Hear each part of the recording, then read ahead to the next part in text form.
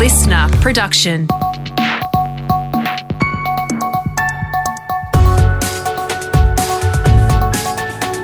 Australia Today's Morning Agenda with Natasha Belling.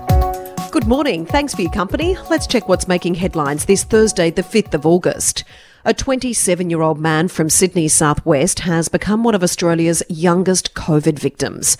New South Wales Chief Health Officer Kerry Chan says Unalaska was being checked on daily and was on day 13 of his COVID infection. He did complain of feeling a little fatigued, but the deterioration happened suddenly. We are aware that with COVID you can get sudden deaths, and I think that is important to understand, that your health status can deteriorate and you can have sudden deaths with COVID infection. A person who was with Aoud at the time has been left traumatised. They've been taken to hospital and are COVID positive. It was the second of two deaths the state recorded yesterday, a woman in her 80s from Sydney's inner west also passing away from COVID. New South Wales recorded 233 new COVID cases yesterday. It's believed more than 100 of those were in the community while infectious. Top health authorities are warning apartment complexes and workplaces are still a major source of transmission.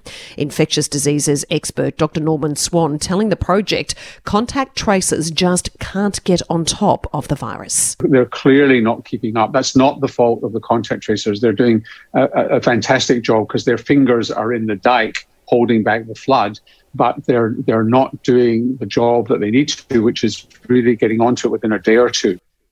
Meantime, New South Wales Premier Gladys Berejiklian has admitted some Year 12 students across Greater Sydney might not return to face-to-face learning as planned on the 16th of August. An update is expected in the coming days. To Queensland now, where the Chief Health Officer is warning they may have to extend the state's lockdown. There were 17 locally acquired cases of COVID yesterday, with only 2 in isolation while infectious. Of most concern is a reef pilot in Cairns, whose case is not linked to the Indooroopilly cluster. Dr. Jeanette Young says it will take a massive effort for restrictions to be eased on time, with this outbreak the biggest since the first wave last year. It'd be really good if we could lift it. That's a big challenge, though, when I look at other states and how long it's taken before they could lift their restrictions. If we don't do something really, really, really special in Queensland, we'll be extending the lockdown. Meantime, in Victoria, a new case of COVID has state health authorities on alert after Victoria recorded no new infections yesterday. A teacher from Altaqua College west of Melbourne has tested positive to COVID, with all staff, students and household contacts told to isolate and get tested. Coles and Yarraville has also been listed as a Tier 2 exposure site, and we'll have more details from our reporter in Melbourne shortly. And as millions remain in lockdown, now more than ever, Australians are reaching out for help. Lifeline received more than 3,000 calls on Monday alone, the highest number of calls in the organisation's 58-year history.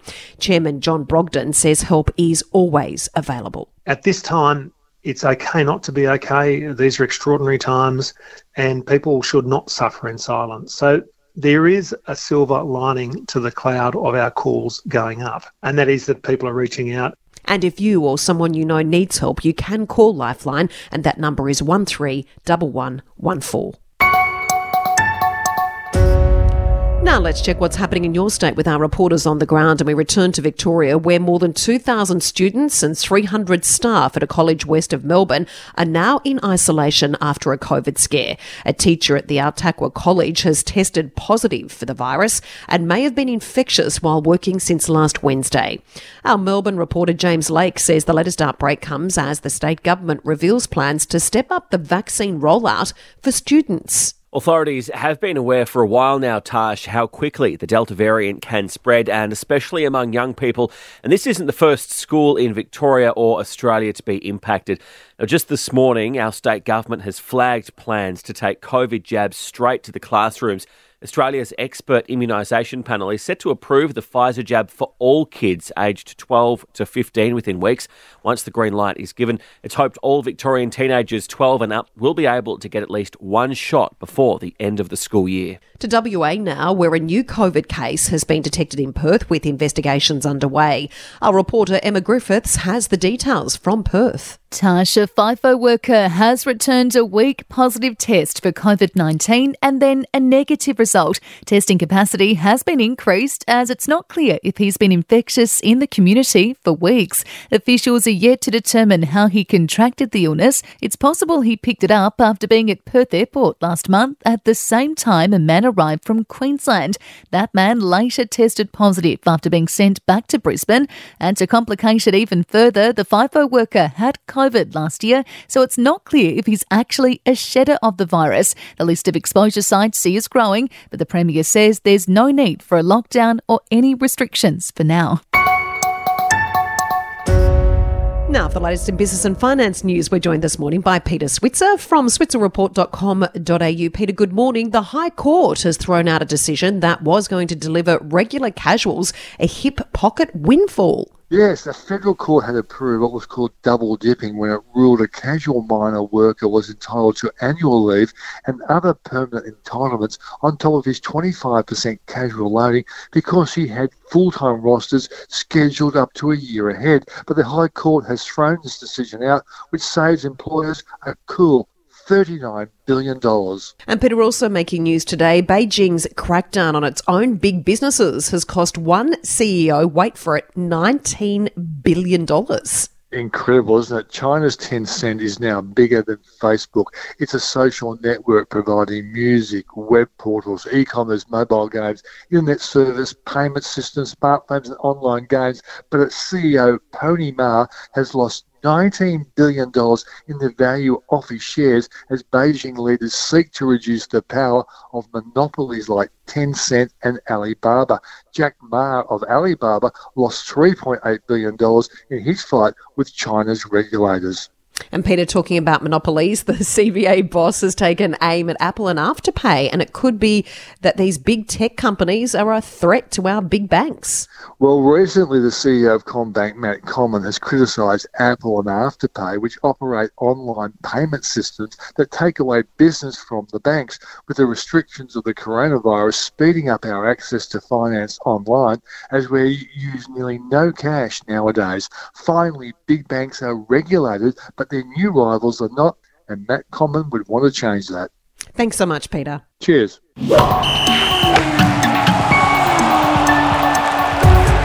Time for sport now with Brett Thomas. And Brett, such a sensational performance overnight from Peter Bol. He came so desperately close to winning a medal in the 800-metre race last night. But we do have another Aussie in medal contention today. Yes, good morning. Tash can certainly hold his head high, Peter Bol. He was actually leading at the halfway mark, setting the tempo in the 800-metre final. Our first Aussie male athlete into that in 53 years, just fading over the last 60 to 100 metres or so, and missed bronze by less than a second. But phenomenal effort from him.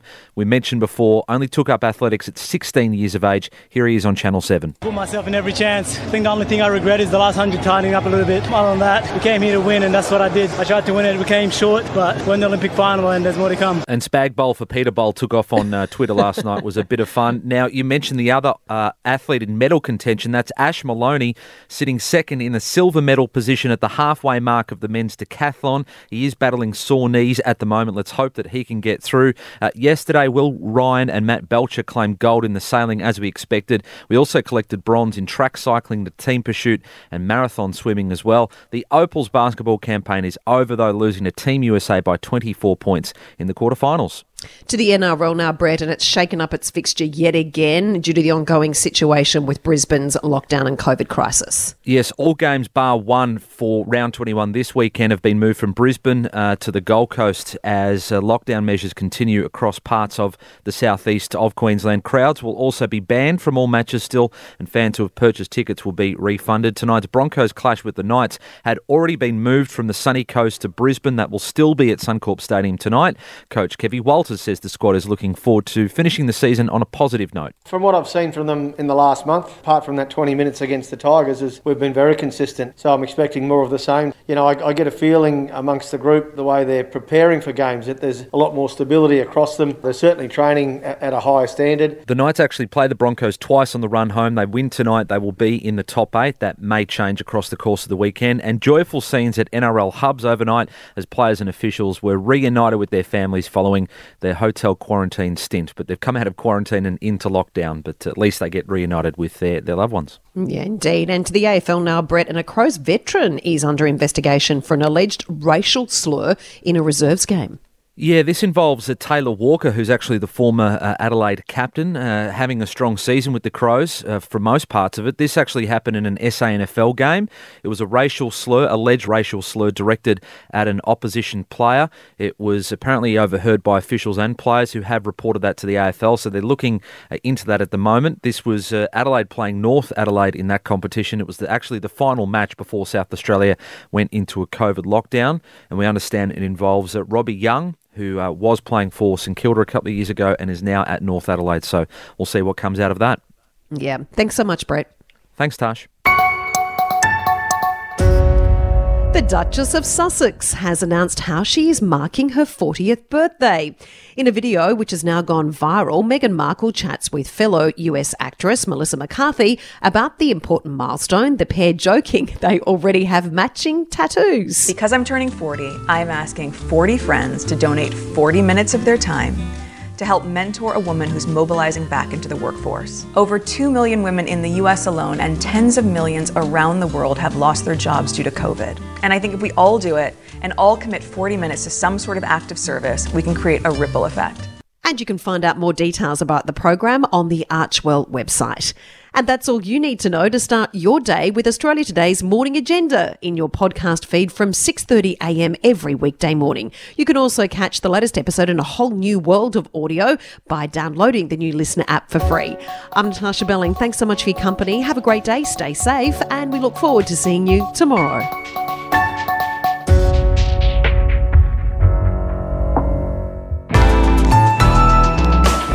Listener.